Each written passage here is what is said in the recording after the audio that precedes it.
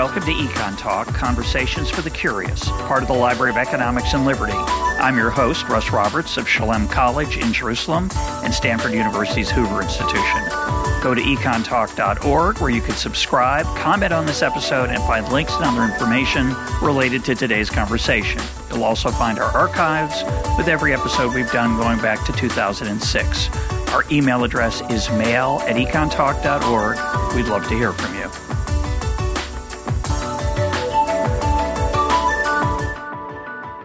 Today is June 30th, 2021, and my guest is journalist and author Michael Easter. We're going to be talking about his book, The Comfort Crisis. Michael, welcome to Econ Talk. Thanks for having me on, Russ. What is the comfort crisis?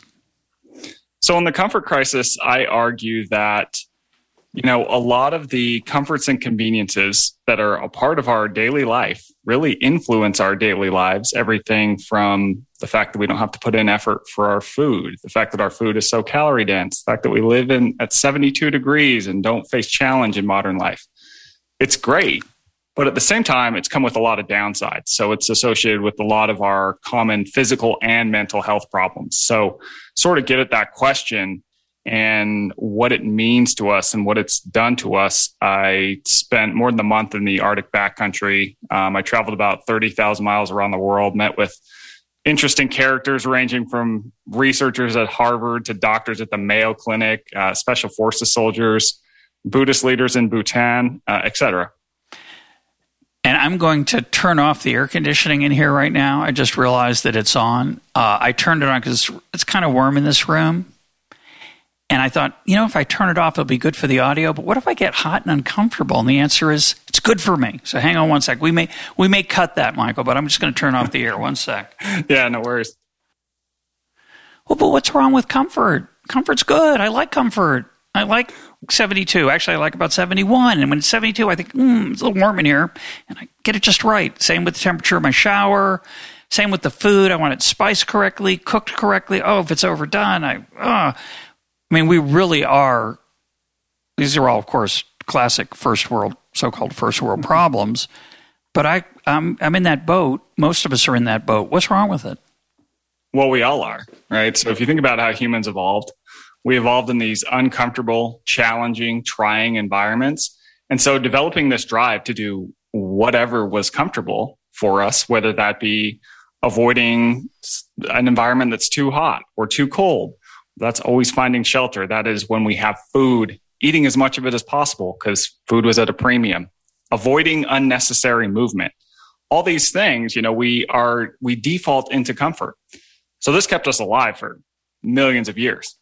Then in the last 100 years, you start to see a lot of progress, right? So we still have these drives to be comfortable, but the world is now so comfortable in many ways that we don't have to move. When we have food, we have really calorie-dense food, and we still have these drives to eat as much of it as possible. We avoid all risk, which is great when you're in a savanna with lions and other dangers.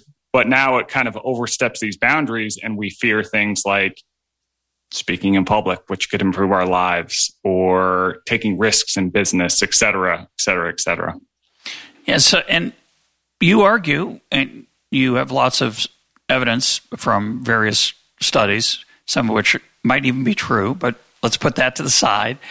You argue that this is actually bad for us, right? Normally, I would argue that you would think, possibly intuitively, common sense might argue, the more comfortable, the better. Less stress on the system's going to be healthier, I'll do fine. You suggest, of course, that that's not the case, that we've got too much comfort. What's it do to us? Yeah, so I tend to think about it as sort of a U-shaped curve, where if you have this really hard, crazy trying lifestyle, that's probably going to have some ill side effects, right? At the same time, if you are too comfortable, so take something like activity, right? It's like over time with how jobs have changed, we've essentially engineered activity out of our lives.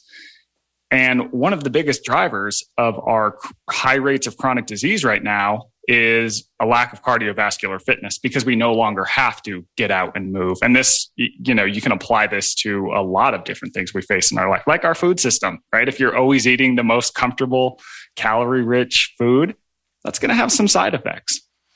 Yeah, I like Nassim Taleb says in one of his books, the sight of the person pulling up to the hotel in the cab, the bellhop takes the bags in for the person, and then half an hour later, the same person's in the gym lifting weights to make up for the fact they didn't carry his bags into the hotel.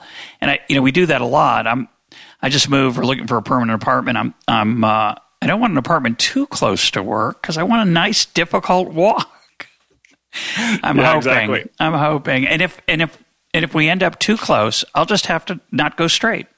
I'll have to pretend I live farther away.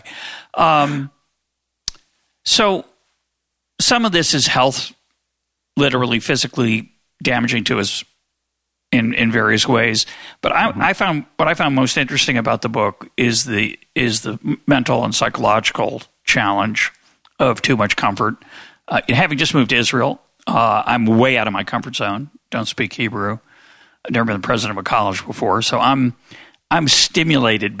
I may be in the wrong. I may push way past into that other region of the U-shaped curve.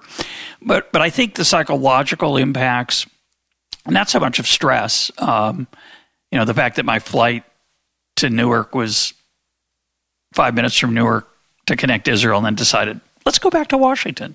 That was stressful. I don't think that was good for me. I'm just guessing. But I'm more interested in the lack of mental stimulation that comes from the comfort in our life in general. And I think you're very timely in your argument that we're missing something in America and in the West generally because of that comfort. What are the mental and psychological things you're worrying about? Yeah, I think there's a handful of things that have really changed in our lives. I think one of them is that, we aren't physically challenged anymore, or we don't really face a lot of challenge. So if you think of even, in 1990, there's this rise of helicopter parenting, right? So all of a sudden, kids used to go play outside. They used to have these challenges. They used to get in fist fights. They used to learn something along the way. Then there's these high profile kidnapping cases, and all of a sudden parents go, uh-oh, you can't go outside anymore. Now that kidnapping rate wasn't actually rising that much. But what you find in these kids who have been born after 1990 is a lot higher rates of mental health problems, especially anxiety and depression are off the charts. They're like 2 to 3 times higher. And I think a lot of the reason for this, there's this concept in psychology called toughening. And it basically states that, having way too many challenges in your life, sort of back to that U-shaped curve, is not good for you. It results in poor mental health outcomes, even poor physical health outcomes. But people who have too little challenge in their life, they have equally poor mental and physical health. There is a certain amount of challenge that humans need. And I think that over time, we keep removing these sorts of challenges that we used to face. So if you think of something like a rite of passage, right? Through nearly all of time and all these different cultures, what did young people do? We had this person who was at point A in their life, and we need them to be a producer, to be robust, strong. So what do? We would usually send them out into the wild to do something really hard, because along the way, they are realizing that they're probably more capable than they thought they were. They're coming up against these challenges. They're having to persist, and they're learning something about themselves along the way. And once they return to their tribe or whatever it is, their group, they've improved as a person, and they've learned that they have this sort of gear on board that can teach them something about themselves. Well, you talk about boredom. We have a lot of interesting thoughts on boredom. And you talk about how the cell phone has become the alternative to boredom for most of us. If we don't have it with us, we're scared. It's frightening. And then when we're bored, we just turn to it. We have so many things on it that can bemuse us, distract us, entertain us, teach us if we want. But it strikes me that this is not unrelated to the comfort crisis, and that social interaction is very challenging for many of us. And the phone is a source of comfort for us, that we don't have to put ourselves out there. We don't have to worry if people are going to like us. We don't have to worry about maintaining a friendship. We're friends with our phone. Our phone's very happy to have us. And I think these two things go together to some extent in modernity, in modern times. And what we lose, of course, is socializing. That is, I think, an important part of the human experience. Yeah. So a couple things there so I'll tell you a story. So when I was in the Arctic, we were up there for more than a month, and we were hunting caribou. Now, the thing about hunting caribou is it is a lot of waiting. You are waiting for these animals to migrate, right? And you're trying to predict where you think they're going to migrate. Now, we were wrong a lot of the time. Can I interrupt the story for a second, Michael? Yeah. We're going to talk a lot about your trip to the Arctic, and I want to let listeners know that the hunting of caribou by Michael and his buddies is a really interesting and ethical experience, to my surprise. So I want to let listeners who might be alarmed at this turn in the conversation to be reassured that it's going to turn out okay. Continue. Yeah, maybe even start over. Sorry about that. Yeah, no worries. So, okay, I'll start over. So when we're in the Arctic, we're hunting caribou. And hunting caribou is a lot of waiting, because they are you're trying to catch the animals as they're migrating from their wintering to their summering grounds. And so I found myself in an interesting position, which is that I was bored again, right? Because up in the Arctic, my cell phone doesn't work. I couldn't get a single bar within 100 miles. I didn't bring books. I didn't bring magazines. Surely didn't bring a laptop. So I found myself doing things like reading the ingredient labels on Cliff Bars and reading the tags on my outdoor gear. And when that got boring, I was like, I came up with some ideas for magazine stories. I wrote some of the book. I told you all that to tell you this. If I were home, I would have probably, when I felt that little tinge of boredom, pulled out my cell phone, right? Because that's a really easy escape. Now, the average person spends more than 11 hours a day engaging with digital media, and that's across all formats. So that's cell phones, that's television, that's behind your laptop screen, etc. But boredom, I argue in the book, can actually be beneficial. So as humans evolved, we would get bored, and it was a way that our mind sort of told us, hey, whatever you're doing with your time right now, the return on your time invested has worn thin. So it's this evolutionary discomfort that's like, hey, go do something else. Like, this isn't productive what you're doing. So if you think about it, as we're hunting, like we were, we would have actually really needed food, so it would have been like, okay, well, go pick some potatoes or something, do something else. Nowadays, our escape from boredom is often not something that is productive. It is a descent into Instagram to watch more dog videos or whatever it is, So I make the case in the book that we sort of need these times of boredom. Like, I think that cell phones are really unique because they're on us all the time. But I also argue that we can't solely focus on reducing our phone time, because a lot of times people I've talked to, when they reduce their screen time on their phone by an hour, they go, well, what do I do now? And they go watch Netflix, and your brain really doesn't know the difference between these two things. Boredom is associated with more creativity. I think that also, back to your question about why what's going on with our skyrocketing rates of anxiety and depression. I think that all this stimulation we have has something to do with it. So when you're bored, you're kind of allowing your brain to rest. You're going inward. Whereas when you're focusing on your phone or another screen, you're more outward and your brain is actually working. So I think there's this like myriad effects of all this digital technology that has just consumed our lives. I mean, you think in 100 years, we went from nothing, right? To deal with boredom, we would do something productive. We would have those social moments, as you spoke to. And now a lot of people just, pull out their phone, watch Netflix. The irony is, for me, is that while you were describing that, I was filling in your sentence. I was thinking, and now we retreat into our cell phones. And yet, what you did, there's another use of the word retreat. I've talked about the silent meditation retreats that I've done on the program before. And yours, although you went with two other people and you did talk to each other, certainly there were extended periods of silence on your Arctic trip. And that's a different kind of retreat than Into the Phone. Into the Phone is you're keeping your mind busy with something external. And in a real retreat, the kind you went on or the kind I've been on or the kind you can have if you choose to, your brain retreats into itself, and it allows a chance for it to go places it wouldn't otherwise go if somebody wasn't talking to you, the video wasn't playing, even the podcast wasn't playing. So I think that's a really it's an incredibly powerful experience. I could speak for myself, and you speak in your book about it. It is most people say, well, that'd be horrible. I'd hate that. Or, I'd go crazy. And, of course, you do it first, and you think, I got to get out of here. Get me out of here.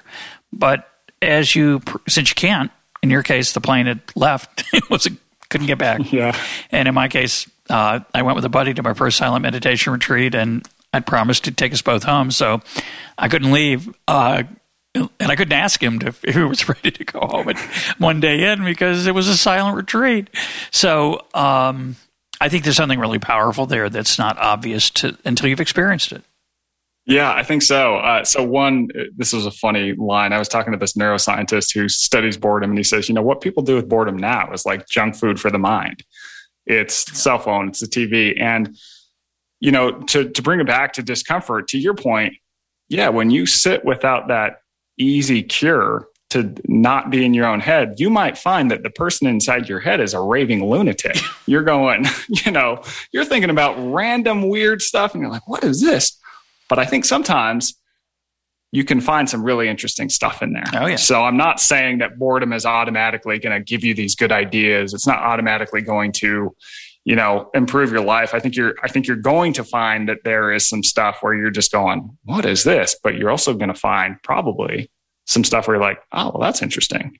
I had never really thought of that. And some of it's just about yourself. It's not about the next project or something. Mm-hmm. It's not necessarily productive. I guess the other way to think about it, it's not so much, for me, it's not so much boredom is a good idea. It's that non-external stimulation is a good idea. And some people will say, well, yeah, but that's boring. I need something to entertain myself. And the answer is, well, maybe not. Maybe you could look at the sky, listen to the noise. You talk about how much human sound there is in the world and how little we notice it. And I think that's so profound. So many times in my life recently, I've stopped to just listen. You hear a lot of things if you listen. You're hearing them. You're just not listening. And some of them are really unpleasant and not particularly good for you. Certain discordant hums from the various appliances in your house, the street noise. But there's some birds. There's some nice things out there. And as you point out in the book, you can listen to yourself. Your body is making some noises if you really get into enough quiet. Yeah. So when I was in the Arctic, it was fascinating because I had one morning where I woke up really early and the sun was just coming up, and I just walked out on the tundra and just kind of looked around, and I could hear my heart beating. And when I say beating, it's like a kick drum inside your chest. It is so quiet up there because there's nothing around for hundreds of miles. And then you start to hear this kind of shoo, shoo, and it's carotid artery pumping blood into my brain. And that sort of silence it is eerie at first, but then you start to really like it. It calms you down. So I talked to a guy who owns, oddly enough, the world's quietest place. This is it's a totally soundproof room, and it's in Minnesota, and they use it for a lot of different experiments. And he talks about when people go in there, at first it's uncomfortable to be in that much silence because you hear yourself, right? But all of a sudden it calms people down, and we know that being around too much noise and in too much noise all the time is not great for our health because it's sort of like this slow drip of stress hormones can result in that. Because you think about in the environments we evolved in, they were silent like it was up in the Arctic. Anytime that there was a really loud noise, bad news. It was, bad news. We got a storm rolling in. There's an animal who wants to maybe have you for dinner, etc. But nowadays, it's kind of like we have this constant low-level noise that still spurts the same response in a way. Let's talk about the idea of a misogi, Japanese concept, and then we'll talk about your misogi, which is this trip I want to set it up for the listeners, though, because I want to talk a little bit about hunting first. But talk about the Misogi idea that maybe it gave you the idea for the trip, or at least gave you something, a way to frame it. Yeah. So I meet this guy named Marcus Elliott, and there's a couple things you need to know about Marcus Elliott. One is that he's a little bit of a seeker. So he's been going to Burning Man since Burning Man was a thing. He's Burning Man, old school. Number two, and he got himself through college as well by counting cards. But then the second thing you need to know is that he's brilliant. So he went to Harvard Med School, decided he didn't want to be a doctor after he graduates, decides he wants to totally revolutionize sports science. And he ends up doing it. So he has this facility. He worked for a bunch of teams, and then he opened his own facility, and he basically applies big data, quantifies human movement and performance, uses a lot of tech and AI. But he also knows that not everything that improves a person's potential can necessarily be measured. There's sort of these immeasurables that, certain athletes have. It's like, why are there certain athletes where at the end of a game, when it's tied, you go, give that person the ball because they're gonna do this thing. They have this gear, right? So to try and get at that, he does this thing called Misogi. Now it's he took the term from an ancient Japanese tale, and the idea is that once a year he gets a group of people, and they do one really hard sort of kooky task. So, for example, one year, him and his friends, they got an 85-pound boulder and they walked it 5 miles underneath the Santa Barbara Channel. So one would dive down, carry this thing for 10 yards, dive back up. The next guy would go. They did one year where they stand-up paddleboarded 25 miles across the channel, and they'd never really stand-up paddleboarded before, right? So there's 2 rules to Misogi. Rule number 1 is that it has to be really hard. And he defines this by saying you should have a true 50% chance of finishing this thing. And number 2 is that you can't die. So they do have like safety people when they do stuff in the water, but try not to die at least. Yeah. Yeah. Try not to die. And what he's getting at here is that when a person goes out and does something truly challenging in nature, they're going to have these moments, right, where they go, I don't think I can do this. Like, I'm going to have to quit. I can feel the edge coming on, and I can't cross that edge. But by kind of putting one foot in front of the other, or, getting that next perfect stroke in on a paddleboard, they pass that edge and they're still going. And you can look back and go, well, wait a minute. I thought that was my edge, but here I am past it, and where else in my life might I be selling myself short? So you see, to sort of back up about, this sounds kooky, right? This sounds totally weird. Stupid. Yeah, somewhat stupid. But you see these Misogi myths and practices like this throughout time. So think of the work of Joseph Campbell, right? He identifies these heroes' journeys. And the basic setup is that you leave the comfort of your home. You go into this very trying middle ground where there is a high degree of failure, high risk of failure. And then you come out the other side and you're improved as a human. You've transitioned to a new person, Campbell argues. And you even see this in the military. What is the point of Hell Week? We take you from the comfort of your normal life. We put you through a really trying middle ground. When you come out the other side, you even get a Ranger tab or a Green Beret that signifies you're a new person. And this is the same setup as rites of passage, like I talked about earlier, right? We need these sort of moments where we learn something about ourselves. Really what it is a psychological and even spiritual challenge, they argue, that just masquerades as a physical challenge. And these are things that humans used to have to do all the time as we evolved. We used to have to face down these physical challenges often, whether that was from hunting, whether that was from migrating from summering to wintering grounds, whether that was from a tiger lurking in the bushes. So the idea is that, the world, we've removed a lot of challenge from our life, especially physical challenge. We often have intellectual challenges at work, but these aren't things that we necessarily evolved to face. So Marcus is sort of arguing, I want to reintroduce some metaphorical tigers into people's lives because they're going to learn something about themselves from that. So the interesting question there for me, and I thought your story of, we've described your Muskogee as, you've described it. I went in the Arctic for a month and hunted caribou. It doesn't really capture it. We're going to talk about it in more detail.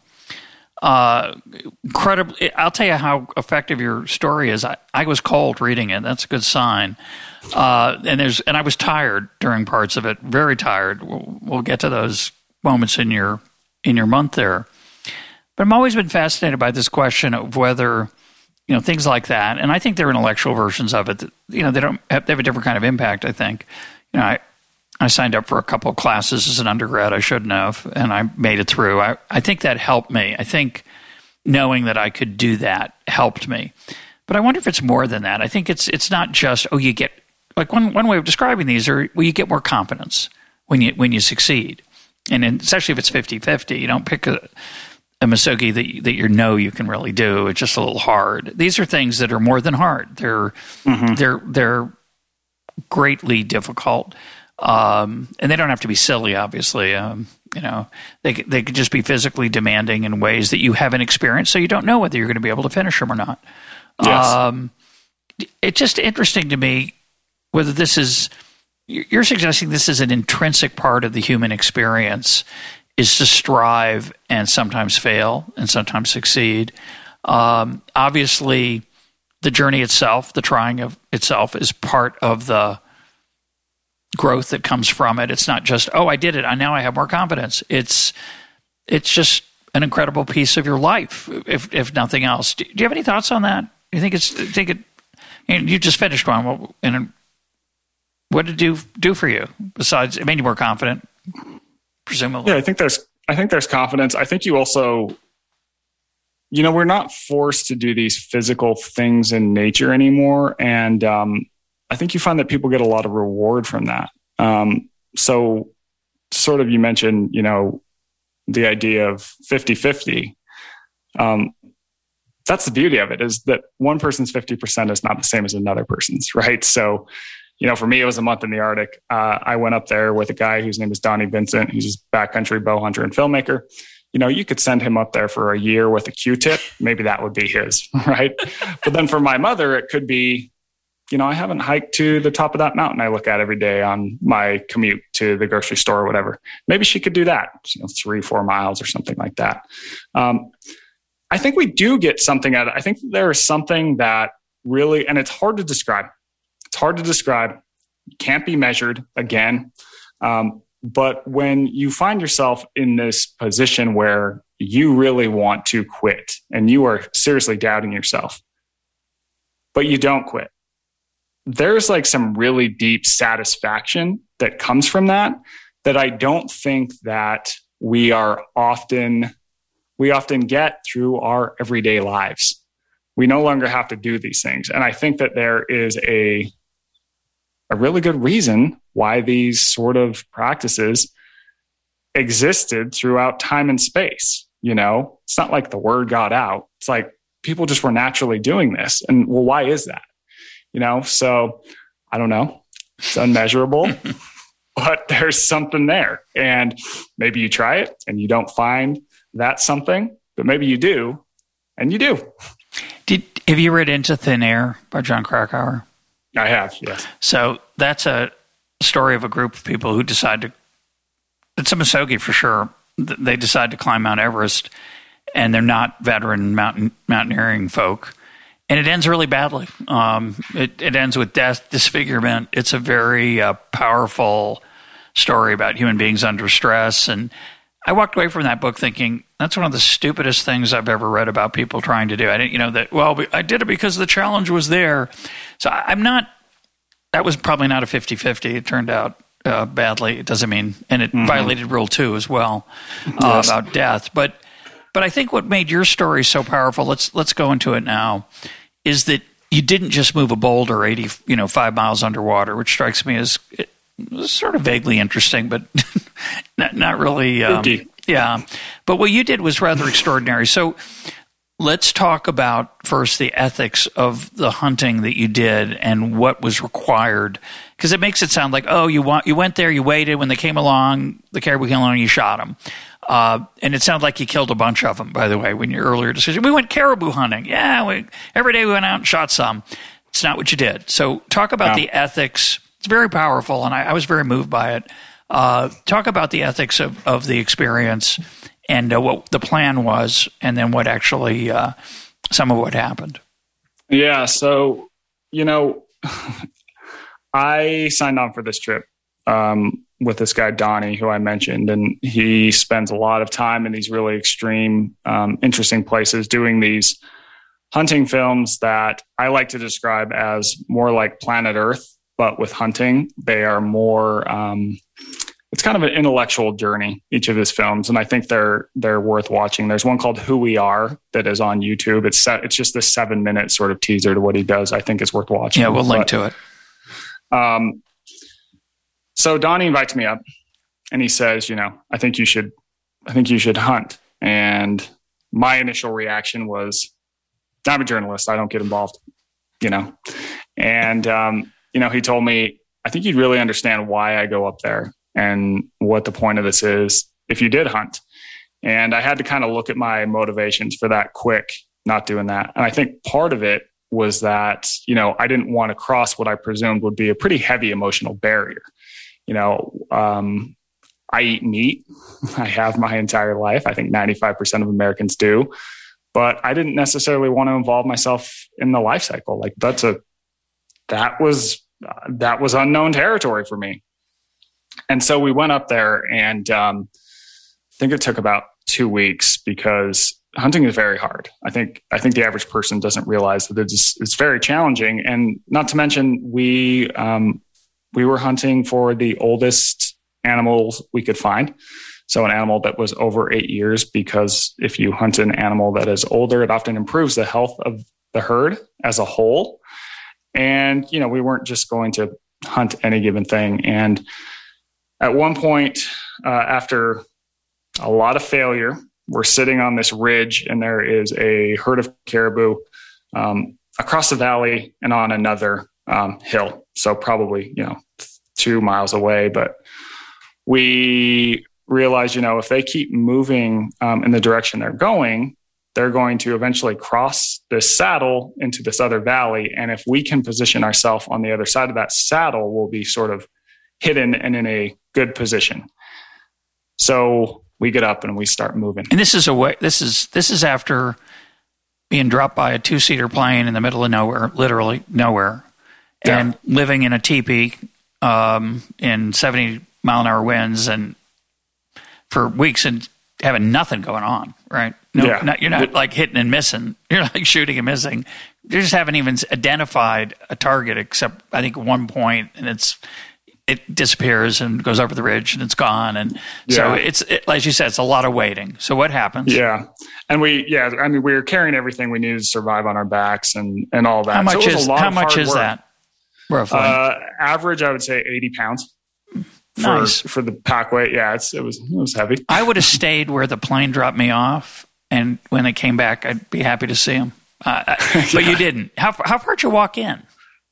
So we get dropped off, and then we would usually It's not a land, by the way, it's not an airport, just to be clear. It's the top of the hill. You land on the tundra in these little planes that are about the size of a Snickers bar, actually. And so then we'd set up camp, and we'd kind of move out from there, and then we'd occasionally move camp, just depending on what was happening with the animals. But so we start moving to get on the other side of the saddle. Once we get there, we can really stand up and sort of crank to get in position. And as I am doing this, I told Donnie, okay, I'll hunt. I had purchased a hunting tag from the state of Alaska. So I have sort of committed to this, but at the same time, I'm like, you don't actually have to hunt right now. And I had my reservations, yet I am carrying this rifle across the tundra. So we get to a point where we think they're going to start crossing the saddle. We dump our packs. I have the rifle. We hit the ground and we army crawl in 200 yards, pop up and look. There's nothing there. Another 100 yards, pop up and look. I'm looking through the rifle scope. Donnie is with me looking through binoculars. And we see antlers appear at the apex of the saddle. And there's one set of antlers. And there's 2 and 3 and 4 and 5. And the herd is crossing. And they've done just as we sort of anticipated. And they start to come into focus, and we're looking at them. And there's one in the group that we see his antlers are sort of have this strange hitch when he walks. Turns out he's limping. He's been injured somehow. He's very old, and you can gauge their age based on a variety of things. But one of the best ways is antlers. A lot of times they'll get really big antlers when they're 7, 8 years old, and they become really complex. But when they get even older than that, the antlers aren't as big, but they maintain that complexity. So it's like it's a real sign of age. And the herd is moving in. I'm still like, oh my gosh, is this actually happening? I got a lot of anxiety and reservations, and, they're 300 yards in, 200 yards in, 150 yards in. So this is the point where, they're going to be closest to us because we're kind of at their flank. And this animal keeps going in and out of the herd, the one with the limp that we'd identified. So I couldn't really get him in a good, in the sight well. And then they're at 160 and 170 and 180. And Donnie just kind of motions over to me and goes, hey, if you don't want to pull the trigger, you don't have to pull the trigger. But if you're going to pull the trigger, you have to do it now. And right as he said that, I'm looking down the scope, and the herd sort of parts. And there's that one lone caribou with a limp just standing there. And I take a deep breath and I pull the trigger. Then I pull it again. And the caribou falls. And at that moment, my reaction, my heart sank, and it was like, what have you done? There is no coming back from this one. Like, this is going to forever, like, this is heavy, And so we go to where the caribou is, and the only sign that it was living was just the slightest trickle of blood coming down its neck. And, his hair is kind of quaking in the Arctic breeze, and it's just down on the tundra. And that hit me really heavy. And Donnie was a great person to go with because he understands the emotion that comes into it. So he says, hey, I'm going to go get your pack, because we dumped all our stuff. And so I just sat with it for a while. And the feeling is, it's hard to describe, but what I can say is that I felt the most alive and yet depressed I've ever felt in my life. Totally new wave of emotion I've just never felt. And I felt a lot of regret. Donnie eventually comes back, and then we start to field dress the animal so we can take it back to camp, all of it. And as we, cut it open and started getting the meat, my mind sort of shifted because, Donnie remembers me saying, oh, it's meat, And so I had this realization, because I'm taking all that meat home. We're taking every usable part of the animal back with us. And I had this realization. I thought, buddy, you eat meat every single day, and never once have you ever felt an iota of emotion when you eat meat. And here you are now, and look at you, right? There's a strange disconnect there.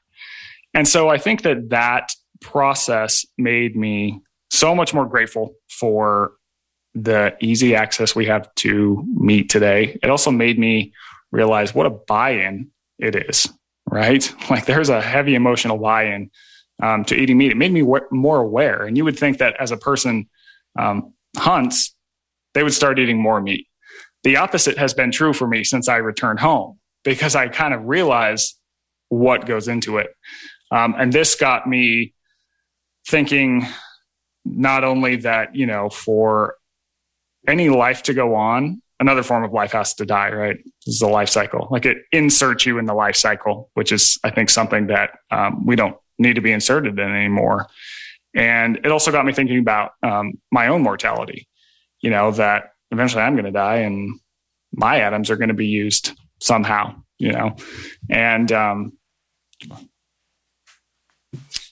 will say, it's not, my mind really shifted from regret to gratitude, I think is the way that I would phrase it. Gratitude for, that animal and the place I was in, but also all meat in our food system that, I think it needs a lot of improvement, But the fact that we have access to food is like unbelievable. When you were field dressing the caribou, did you talk? I don't remember if you talked about that in the book. How long did it take to? It took about an hour or 2 hours. I don't know. Time was kind of a little wonky right then because I was so kind of in the moment. I would say it took about 2 hours, and caribou weigh about 400 pounds. So, we got every usable part of the animal we could.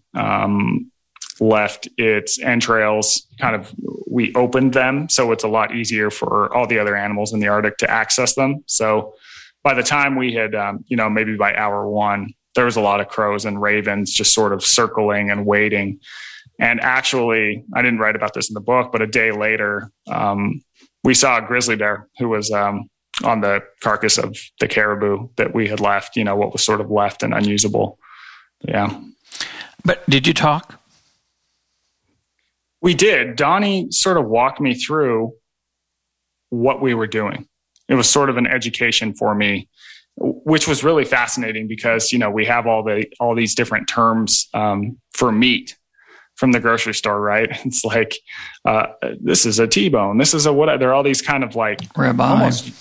They're almost euphemisms that are put in place so you don't have to be reminded that, oh, this is a muscle from an animal. Yeah. Yeah. So Donnie would say, this is the muscle that runs down his spine. We call this the back strap, but in cows, they call this the ribeye or whatever it is. I can't remember exactly what it was. But so that was really fascinating to learn.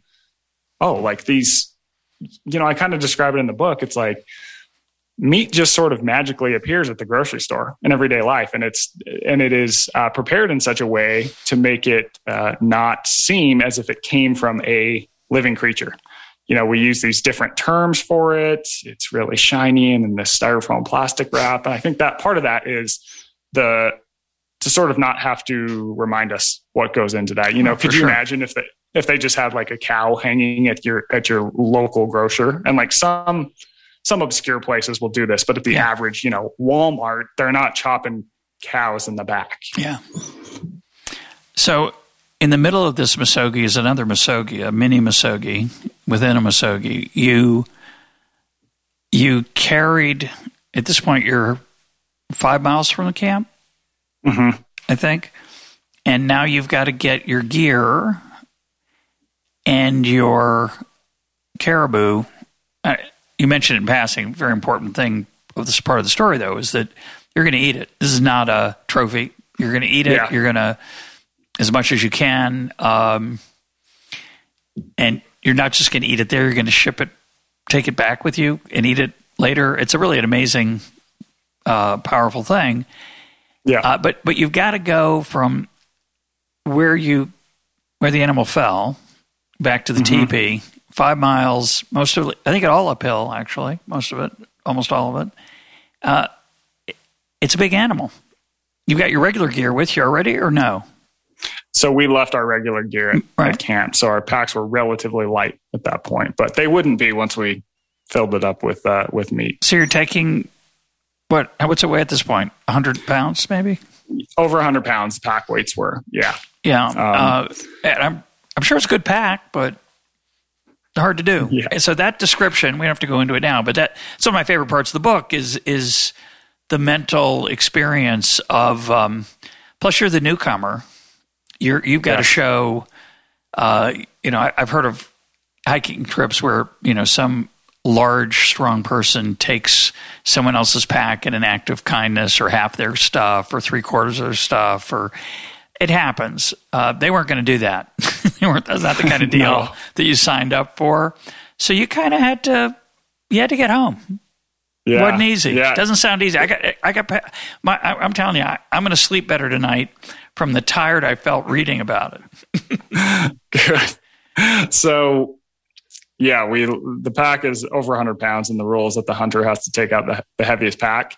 So mine was heaviest. And, for some background, I was on staff at Men's Health for a lot of years. I've covered a lot of different sort of interesting stuff in the physical fitness space. So I've been thrown into some extreme gyms and done some extreme outdoor stuff. And I can tell you that packing that caribou out was the hardest thing I've ever done in my life. Your pack is very heavy. The tundra is not the sidewalk. Yeah. The tundra is one of the hardest things to walk on in the world. It's very strange. I sort of describe it as a mattress that is covered in partially inflated basketballs. So the mattress part is this soft frozen ground, and the basketballs are these things called tundra tussocks, which are these big tufts of dense grass.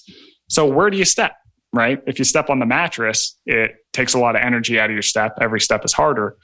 But if you step on the basketballs, you might roll an ankle. And when you have 100 pounds on your back, that roll could easily become a fracture. And it also got me thinking, and I get into this in the book, that humans seem to be built the way we are because we evolved to run. We would slowly but surely run down prey in the heat until the animal we were chasing toppled over from exhaustion. And then we would spear it. So this might take 10 miles, 15 miles. This is called persistence hunting. But after we'd spear it, I kind of had this realization, what would we do? We would have to carry it back, right? And so I wondered, how did that shape us? This idea of carrying weight over distance. And so I followed up with some anthropologists at Harvard, and they're doing research into carrying and how it shaped humans. So, you look at we have certain adaptations that make us uniquely good at carrying. We're the only animals that can carry loads over distance. And today, a lot of people jog. They do this thing that we used to have to do when we evolved. But how many people for exercise carry weight over distance? Not too many, right? It's not too common. But I did find one tribe of people who do, and that is special forces soldiers. So the idea of what they call rucking, which is having a heavy load in the backpack. This is the foundation of all military fitness and physical training. It is. Yeah. And it's really shaped them into some of, the fittest band of people in the world. And I also met with some doctors at the Mayo Clinic who are now prescribing rucking to patients because it, one, has great cardiovascular benefits, makes walking a lot harder, more or less. But number two, and this is important, is that it adds an element of strength it has a strength element. Now, a lot of people get their cardiovascular exercise in, but a lot of people, especially women, really miss the mark when it comes to strength training. But that is equally important for our health. So it's kind of this 2-in-1. One of the Green Berets that I spoke to said, it's kind of like lifting for people who hate the gym and cardio for people who hate to run. So it was kind of this little fascinating dive into this other form of discomfort that we've lost over time and haven't re-engineered back into our lives. Yeah, your story reminded me a bit. I'm sure some listeners are thinking about as well, the recent episode with Sebastian Junger and his 400-mile walk across the countryside with a very heavy weight and hot heat.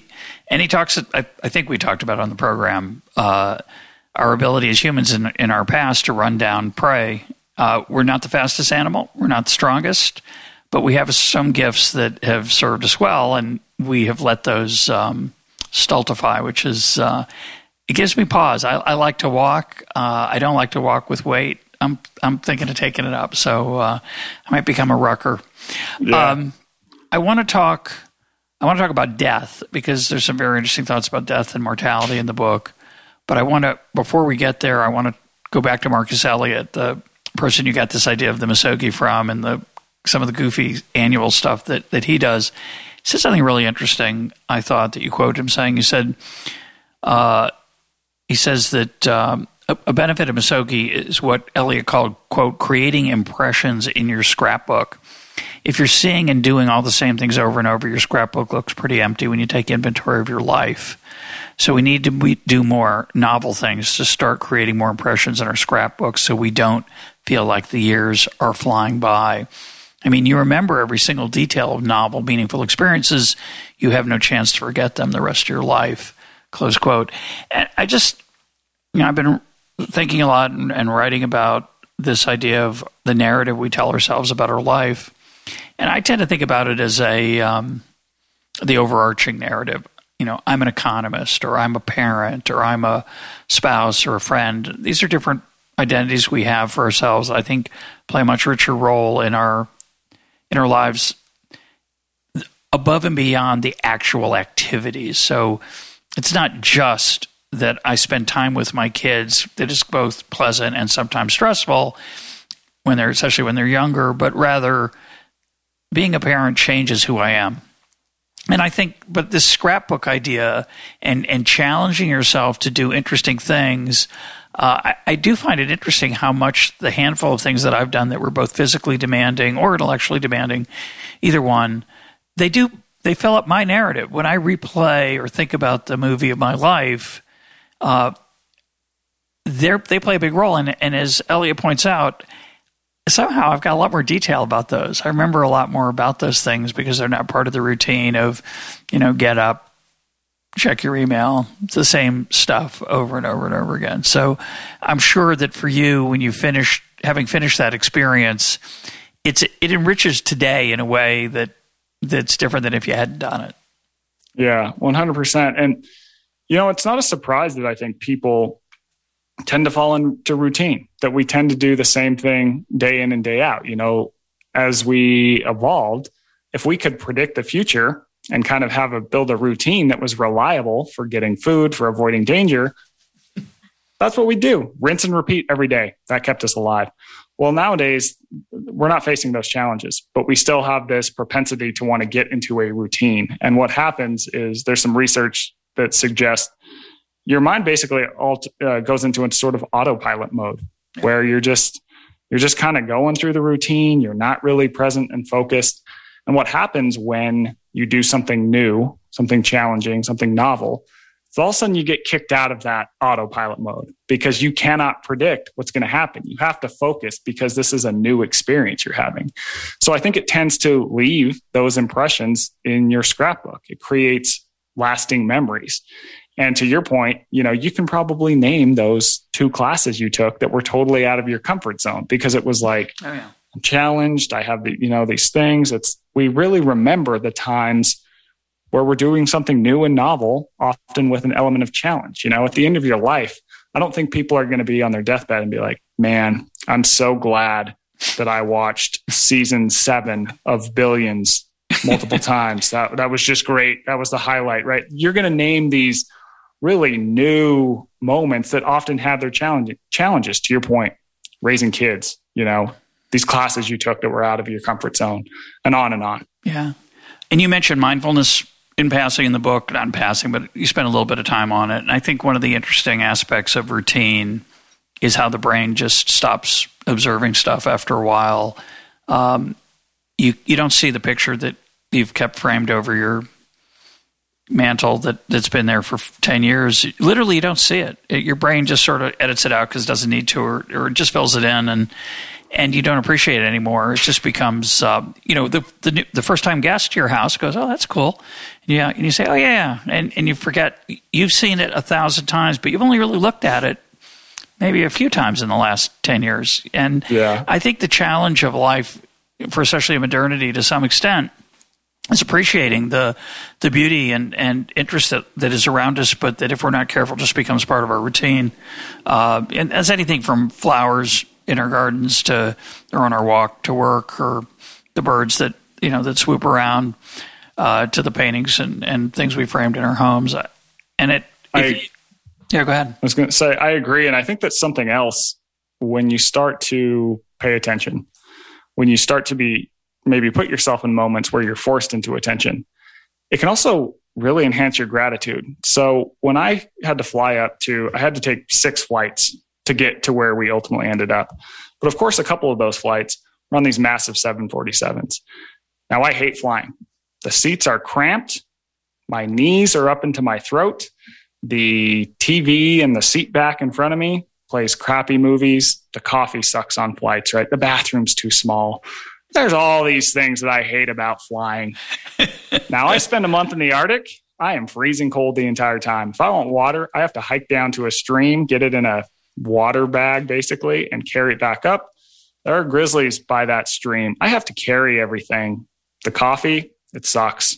It's instant, right? We don't even have coffee most of the time. There are all these things. If I want to go to the bathroom, I have to walk out and, do it out there. So after the month in the Arctic, when I get on my return flight back to Las Vegas, how do you think I felt about that 747? It was heaven. I had not sat in a chair, much less a soft one, for a month.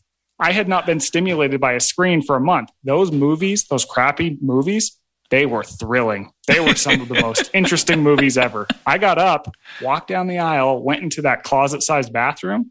It was warm. The water coming from the faucet was warm. When it hit my hands, it was like, oh my God, this is unbelievable. This is the most amazing thing I've ever felt in my life. Totally changed my perspective on how good we as humans have it today.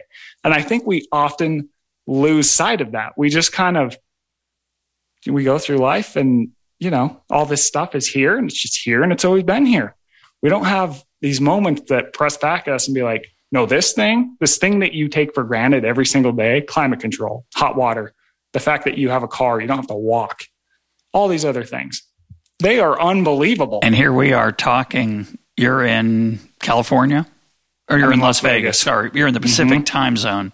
And I am in Jerusalem, Israel. And we're talking, it's not quite as good as being face to face, but I'm not noticing a big lag on the video. It may be hard for viewers to watch, but we're having a great conversation.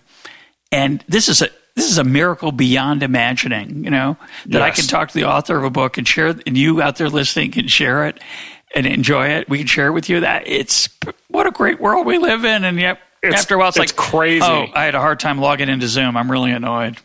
Yes. And there is a good reason for this. So I talked to to a psychologist at Harvard who did this really interesting study that basically finds that the human brain evolved to look for problems. And we compare everything to the last thing that happened to us. So, you know, as the world gets better and better, we don't have a great ability to look back, 300 years and go, oh man, I have it so good compared to that.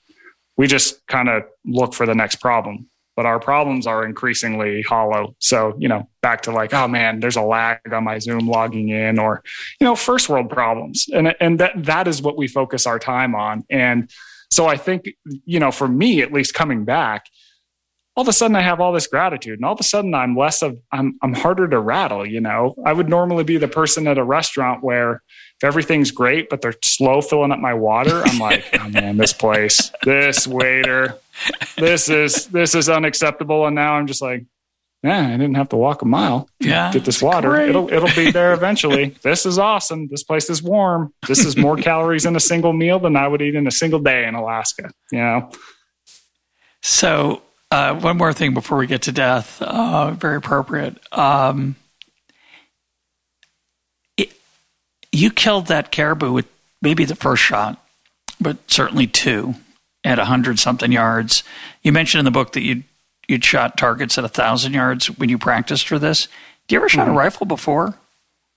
I had experience with guns. I didn't have much rifle experience, so that's why I had I contacted a guy through a different network. You practiced, just for the record. That's all I want to make clear. I just want to let listeners know that this is amazing. I mean, I'm sure besides the emotional upheaval of taking an animal's life, the macho challenge of shooting a rifle in front of two other people and missing, that must have been on your mind too, I assume.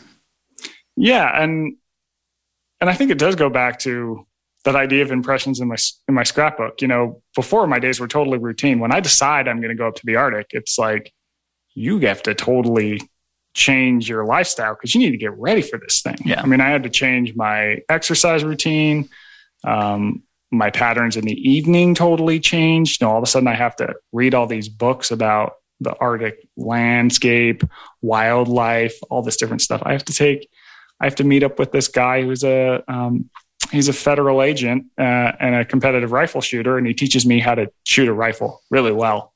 Put in a lot of time doing that. And then when I get up there, I don't know if I'm ready, but I'm closer than I was, right? Yeah. So, but that's so scary. I remember all that. It is so scary, right? The fear of failure. We didn't talk about it. You don't write about it literally, explicitly much. It's a little, but that is part of this. It's not just that you won't do this task that you were trying to do, there's shame and disappointment. And so anyway, my hat's off to you. It's a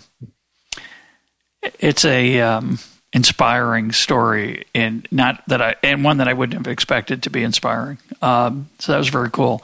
But in the course of the book, you write about death, and you write about it because you're interested in this question of whether we as Americans in the West generally have shied away from it, and we clearly have. You mentioned the 19th century. I noticed from the book Lincoln at Gettysburg, people used to go in the 19th century. They'd have a Sunday, they'd go hang out in a cemetery for the moral uplift of remembering one's own mortality. I had a teacher, I think it's true, he famously, among his friends at least, he built a coffin, and he kept it in his attic, and he used to lay down in it. I don't know how often he did it. Once would be plenty for me, or zero, but and as I get older, I start to think, that's an interesting practice. I'm not sure I could do it, but it is provocative. And I think funerals are really powerful experiences. I used to, dread them and shy away from them. And so you go to Bhutan, and you talk to some Buddhists about death. And the part that grabbed me was that we're all walking, marching, running toward a 500-foot cliff that we have to go over, and it's over. Mm-hmm. And there's two ways to deal with that, or two ways to approach it. One way is, let's pretend there's no cliff. And the other way is to remember often that there's a cliff. So talk about those two choices. Yeah. So after hunting, I just got interested in this idea of, why I didn't want to hunt in the first place, how I think we in America, we are removed from death and we do want to ignore it. And this goes from our food system to our funeral system. And in Bhutan, they view death a lot differently. So the citizens are instructed to think about death anywhere from 1 to 3 times a day. And to sort of get to the heart of this, I met with a handful of people, but one of them is a Khenpo, which is a high up position in the Buddhist faith. And to get to this guy, you have to hire a driver in Bhutan. Tourists do. We had to drive up this rutted out cliffside road for miles, and my driver was like Baja 500 in this little smart car, to get us up there. And the guy lives in this shack that's sort of in the shadow of this big monastery. And I sat with him for a couple hours, and it was really fascinating. And yeah, he basically stated that, in America, we don't want to think about the cliff. We're just going to ignore that the cliff is there. The cliff is there. We are all walking towards it this very second. By realizing that there's a cliff there, can change your behavior. By really being aware that there's a cliff, you are maybe going to say things differently to the people that you are walking towards this cliff with, right? Maybe you're going to slow down and pay attention to the beautiful nature around the cliff. So the idea really is that by becoming aware of your own impermanence, it has the ability to change your behavior in a positive way. You don't take things for granted. Maybe you don't slip into those routines that we do all the time, or maybe you question the routine. Why am I doing this? This ride is going to end. Is this how I want to spend my time on this ride? You're also, and I've experienced this myself, if I'm aware that I'm going to die one day, and the people that I interact with are too, I just don't find myself getting as worked up about the stuff that used to work me up, the small stuff, right? Those little squabbles that we get in. It's kind of just like, whatever. I can focus on that which is most important. And it seems to, there's some research around this that's really interesting, but it seems to improve people's quality of life and improve happiness because it changes your behavior. Now, to bring it back to the theme of the book, being, comfort and discomfort, really taking into your mind that you are one day going to die is the most uncomfortable thing you could ever think about. When you run this through your mind, and I've had moments where, I will willingly admit, when I've had like the moments where you really understand this, I will sob like a child in my bed. Oh, sure. But guess what? The next day, I still have that in the back of my mind, and my behavior is different. And I think that I'm more present. I'm more aware. I make decisions that improve my well-being, not only mine, but also those of the people that I love, right? I'm just a more present, engaged human. And I realize the clock is ticking, so let's not waste this time. Yeah, I think it's two things. I think, seize the day is obviously a good idea. Carpe diem is obviously wise. You can't do everything. We've talked on the program recently about the fact that, if you read a book a week for 50 years, you get 2,500 books to read. So read the good ones. That's just one example of being aware that you're not going to read every book you might want to read. So choose wisely. But I think it's so much more than that. You say change your behavior. I think it includes what I think is even more important, which is it changes how you experience everything you do. I think one of the great benefits of getting older, I've never thought about being old. I'm 66. I was a professor most of my life, and I think being a professor is a pretty stressless job. And you think you're hanging out with young people, and you think you're gonna live forever, and then one day you realize you're not. Partly because you're getting older and your body starts to remind you, and partly because people you love are no longer with you, and it should make you sad, and that's you. Sometimes you sob like a baby because it makes you sad, but it also sometimes when I am deeply moved emotionally about my own mortality, it's not because I'm sad. It's just because how wonderful it is, and how it's so much of a bittersweet emotion. It's bitter because it's going to end, but it's sweet because it's so precious. And I just think that I don't know if it's an awareness so much. I don't know if you need to say it 3 times a day or pause to meditate on it 3 times a day. But I think it's when you encounter your own mortality or a realization of that, everything becomes richer. That whole routine thing is out the window. Every breath you take is precious. The sunshine is precious. The moon rising is precious. Venus setting at sunset is precious. The smile of your wife. It's all precious. And mortality helps you savor that in a way that makes it special. And living forever seems like a good idea. It's another example, by the way, our urge for comfort, our urge to extend our life. I think is part of the same mistaken effort to idea of where deep meaning comes from. It's just it's the wrong way to go. Yeah, I love what you said about that too. I remember one time my wife and I are in the car, and this it's kind of like a cloudy day, but the clouds are really interesting with different grays and blacks, and this flock of geese flies above the car, and I see it, and it's like I'm aware of it. And I just start crying because it's one of the most beautiful things I've ever seen. And my wife just looks at me and is like, what's up? What's wrong with you? Yeah. Right. But I'm going to remember that forever. And it's like this deep feeling of just appreciation for everything we have, and for the ability to be sort of aware in moments like that and really savor and appreciate them. I mean, the more moments you have like that in life, man, that's what life is about, right? Yeah. And then there's the human encounter, where when I was younger, someone might share something with me that I just don't want to hear it. It's depressing. And it's about something that happened to them. And my mind is not really taking in the words, because my mind is screaming, run away. Don't listen. Think about something else. Don't want to hear it. And at some point, I think partly because I went on those silent meditation retreats, I looked for those opportunities, and a handful have come my way since then. And they're some of my favorite moments of being alive.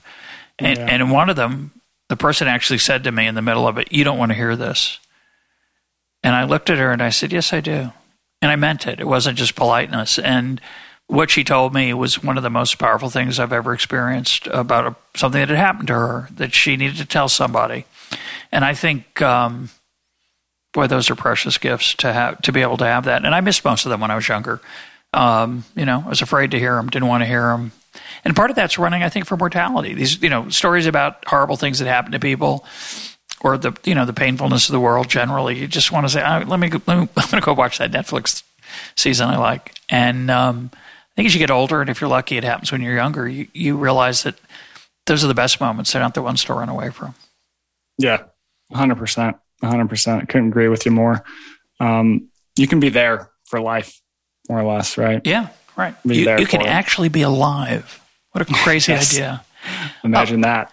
Well, let's close with what's next for you. And I don't mean what's your next book project.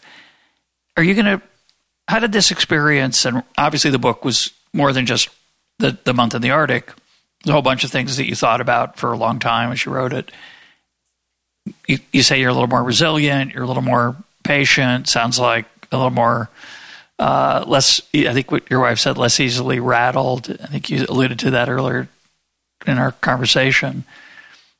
Do you see yourself going back to the Arctic? Are you going to go try to kill a caribou with a bow and arrow? You know, one of the challenges of these, once you take on this mentality, is you can't go every year to the Arctic because that's like routine.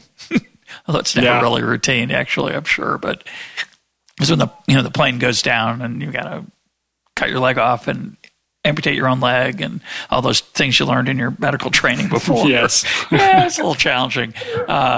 Relieving the brain aneurysm with the handheld drill. Anyway. Yes. But sorry, I'm in tasteless ground here. But I'm curious, do you have plans? Does it change your workout routine? Did it change your physical demands on yourself? Yeah, I think like I said, I'd been at the Men's Health magazine for a long time, and the way that I approach physical activity is totally different after this. The way that I approach food is very different after this. The way that I approach life in general is very different. And I think, one of the main benefits of the trip was gratitude. And so for me, I think it's thinking of, what are other ways I can get this? What's the next sort of misogi, if you will, this sort of thing I'm going to challenge myself with, because I'll have to prepare for it. I'll learn something along the way and it'll be valuable. And I don't think that the misogi will always be some big outdoor thing. To your point about a silent meditation retreat, that sounds kind of interesting. I could probably learn something about what's going on upstairs there, so something like that sounds interesting. I think it's sort of keeping that open and saying yes to things that come my way. Because I think a lot of times in modern life, we can get caught in the narrative of, well, I have to do X, Y, and Z. And it's like, well, why? Yeah. You ask why 6 times, you might be stumped. And if you're stumped, then maybe you don't know everything, right? So I think being open to new experiences is really just what I'm shooting for. My guest today has been Michael Easter. His book is The Comfort Crisis. Michael, thanks for being part of Econ Talk.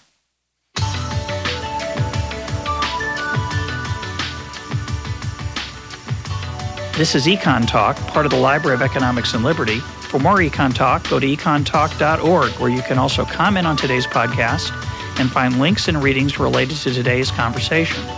The sound engineer for Econ Talk is Rich Goyette. I'm your host, Russ Roberts. Thanks for listening. Talk to you on Monday.